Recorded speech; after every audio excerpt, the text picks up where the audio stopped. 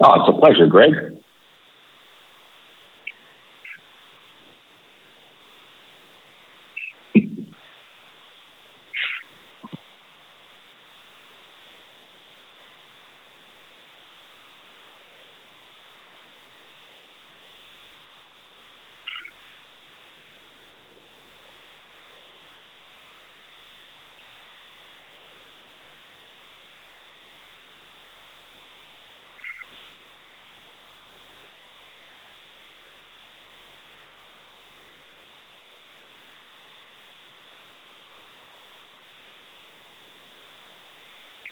Well, Greg, appointment-based selling absolutely is here to stay. And just to give you a very simple reason, an appointment is the bridge from the digital showroom to the physical showroom. So as digital activity and traffic increases and organic showroom traffic decreases, there's no doubt that appointments will be the lifeblood of a dealership. And, appointment-based selling not only is a great win for dealers, sorry. No, so appointment-based selling is here to stay, but it's also a huge win for the dealers. They can properly prepare for a customer coming in. They can pre-select the vehicle, pre-evaluate a trade, put on a game plan to not just secure the sale, but deliver a great customer experience.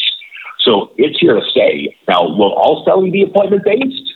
I got to tell you, Greg, top dealers that I work with are building their processes all around appointment selling. So if they happen to get some organic walk-in traffic, well, that's just a bonus.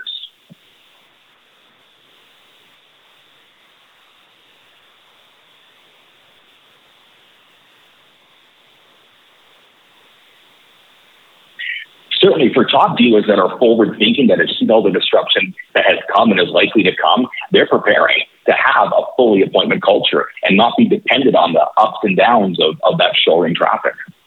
Hey, it's not unlike the Apple Store.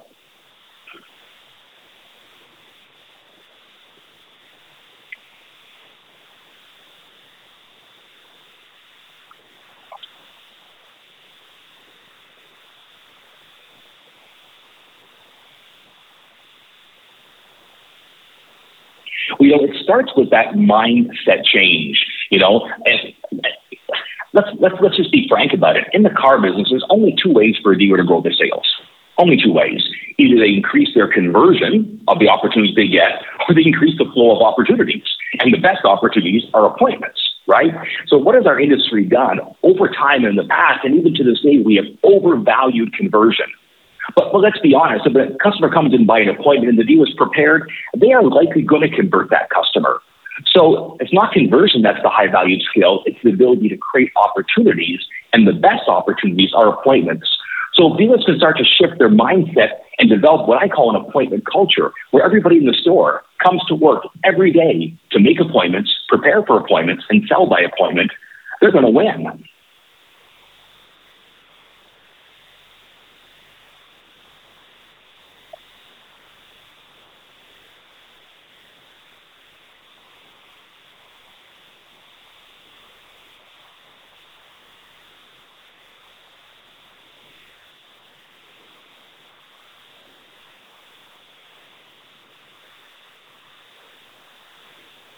The mindset is foundational. Once you make that shift in your mind that, okay, we're going to focus on creating opportunities every day, and we're going to measure our success by the opportunities we create. And of course, we're going to focus on conversion, but it's far more easier to get a maximum leverage out of creating opportunities than just incrementally closing 3 or 4 or 5% more.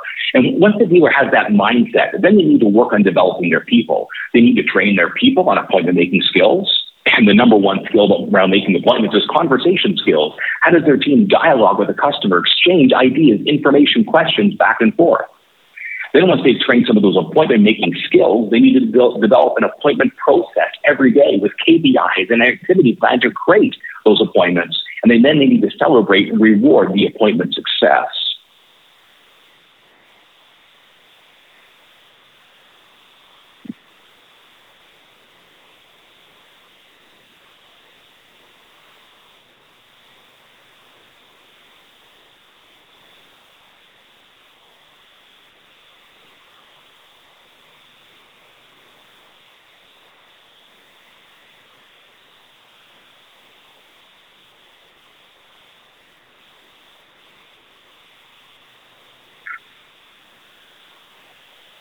Yes, it is very different. It's a more sophisticated sale, and often you've got a more sophisticated or educated buyer. My company, Absolute Results, works with the seventh largest dealer group in Europe, and they happen to be based in Switzerland. And that market last October, 48.7% of all new vehicles sold were either EV or hybrid. And just a little context there, the stat in that country, the average EV customer took 4 showroom visits before they made their purchase. So it's a longer sales process. It's more of a consultative process. It's a longer test drive. Heck, I was talking to the number one Audi e-tron salesperson in that country, and he said the average sale takes 2 test drives. So the ability to prepare for those customers and take that consultative approach, it's key selling those EVs and even the hybrids.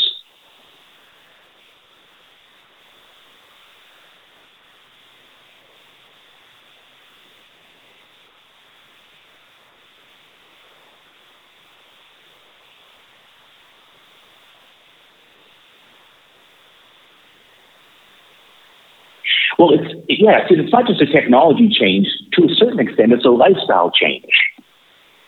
Right? So educating those customers, here's how you charge your vehicle, how much to charge it, where you can charge it. And even in some cases, as some of the top EV salesmen will say, wait a minute, Mr. Customer, I don't think you're ready for an EV. Next time, maybe, but not right now. So again, that's that consultative approach and looking at it as part of their lifestyle.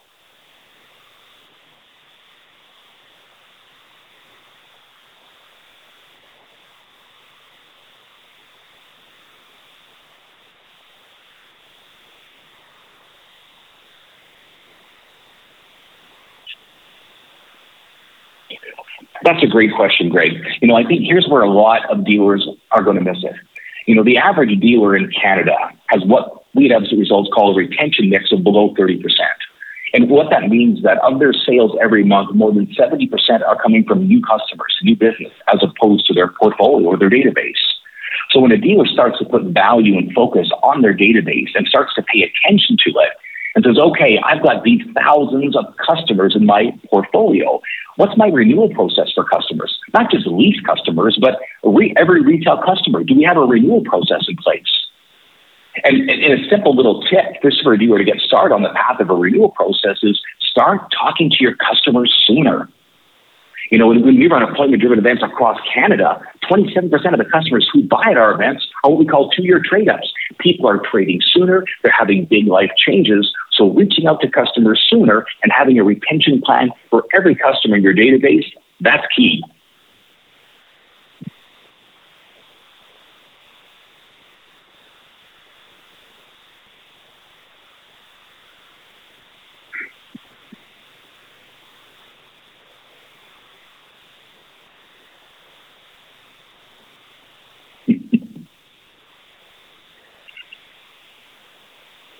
Well, a dealer needs a communication plan to be in conversation with that customer throughout their ownership cycle. And so part of that plan is the messaging they send the customer, can't always be about selling them something. We need your trade or the biggest sale is happening. They have to have a cadence of communication over the ownership cycle. Some of it's sales or upgrade messaging, some is service messages, and some is just goodwill or adding value messaging. During the pandemic, early on, we created a concept called a goodwill call. We recommended that dealers reach out to customers originally in the back third of their contract, but eventually in the middle of their contract, just reaching out and having a conversation saying, Mr. Customer, I just want to follow up. So much has changed. Hey, how have your driving needs changed since the pandemic? Are you driving more or less? Is your vehicle still best for you? So that kind of a goodwill conversation, touching base with the customer about their driving needs, that is so powerful. And often it opens the door because there has been a big life change or their needs have changed. And if the salesman always has on the tip of his tongue information about the new product or the market, it can flow into an appointment. Not all the time, but probably 12 to 15% of the time.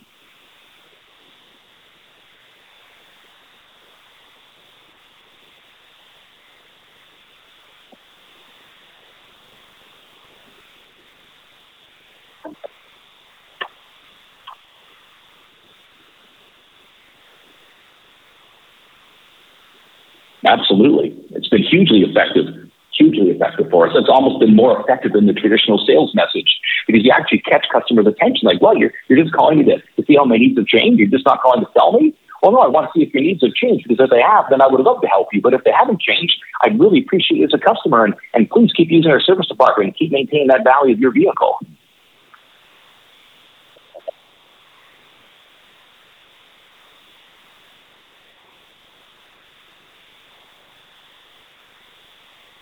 Mhm. Mhm.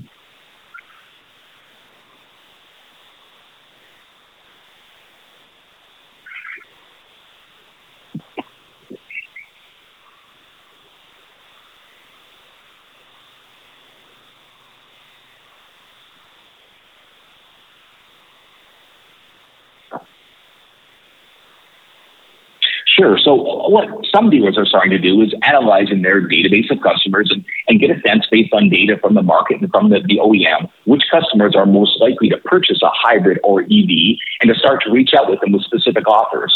So that's certainly one step, but that's not enough, quite frankly. I'm working, as I said, with that seventh largest dealer group in Europe. And one of the things we're doing with them is a project where we're creating a pathway to EV adoption for every customer in the portfolio, including the customer who just last week bought an ICE engine vehicle. All right. So that there's a pathway of communication over the ownership cycle, preparing them for an EV product. Other dealers are doing things like creating teams of EV specialists who handle all the EV inquiries. But that communication to the customer is key, because you retain the position as kind of the industry authority around their vehicle purchase and renewal with them.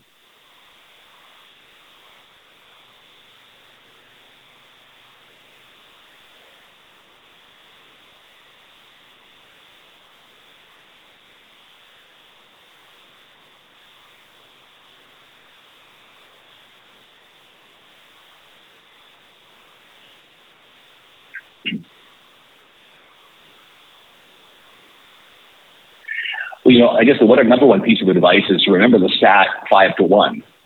That a customer who purchases and comes back for service is 5 times more likely to repeat purchase with the dealer than a customer who purchases and does not return for their servicing. And so keeping that in mind, dealers need to break down the wall. There's historically been a bit of a Berlin Wall between sales and service. And understand that a great service department is not only part of an effective retention strategy, but it's also a great source of new daily business. Look, there's more customers coming in for service in the service drive every day than walk-ins, phone-ins, and digital leads combined. Right? So the two departments working together and creating synergies, working together, is key for dealers, breaking down those walls. And then watching for defection points. Like a lot of good dealers, when it comes to service, they look for that third service visit and make sure that valuable customers don't fall through the cracks. Because if they can keep the engagement with the customers and keep that customer coming back, they're going to have the opportunity to offer that customer the new and exciting product that's coming.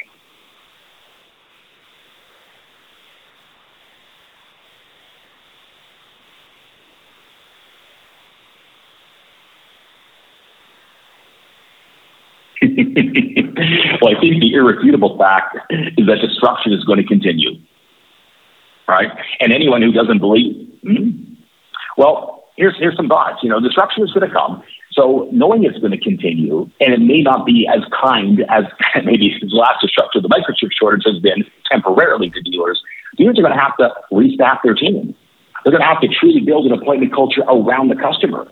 They're going to have to double down on process. And this is important, Greg. They're going to have to really focus on retention. I know we've talked a lot about that in this little chat that we've had today, but when too many dealers aren't talking to their customers because they don't have a lot of inventory. And so, why should I call a customer? Well, we just gave you a couple of reasons with a goodwill call. But when that inventory tide turns, and who knows, but it's likely going to start turning by the end of the year. Dealers that don't have a solid retention plan, they're going to see a wave of defection. And if they don't pay attention, it'll become a tsunami of defection.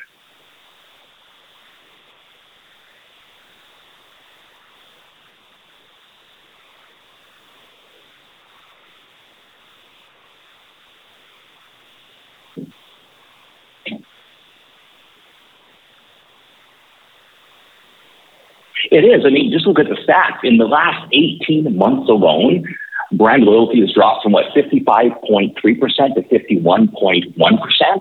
That's massive, and that's just in 18 months. Without all the newcomers that are coming to market, all the exciting new product, look, no matter how great your OEM is, and there are a lot of great OEMs out there, you're not always going to have the shiny new object, the hottest new thing on Motor Trend magazine, or the car of the year, or the truck of the year. So you better be talking to your customers. You better be as excited about your product that's coming, whether it's here or not, and be sharing that passion with customers, doggone it. It's going to be key, and you've got to earn that trusted place. I mean, retention doesn't start at renewal. It starts how you sell them their first car, and then how you deliver it, and how you keep in contact with them. It's a process, and we have to start looking that way. We have to have a longer approach looking at customers, especially as we move into all this new product, connected car, EVs, et cetera, et cetera.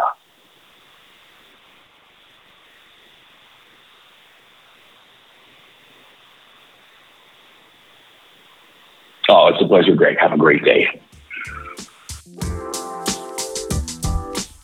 We reached Jeff in Guatemala, where he was doing some wonderful charitable work. So I want to thank him for taking a moment to connect with us and giving us his take on what lies ahead in the auto industry. If you'd like to be a guest on the show, have a suggestion, or simply want to comment, email me at glayson@autonews.com. And remember, you can listen to all our previous podcasts on Spotify, iTunes, and Google Play, or on our website. Just click the podcast tab at the top of the homepage. That does it for this episode of the Automotive News Canada podcast. We hope you'll join us next time. So long, everybody.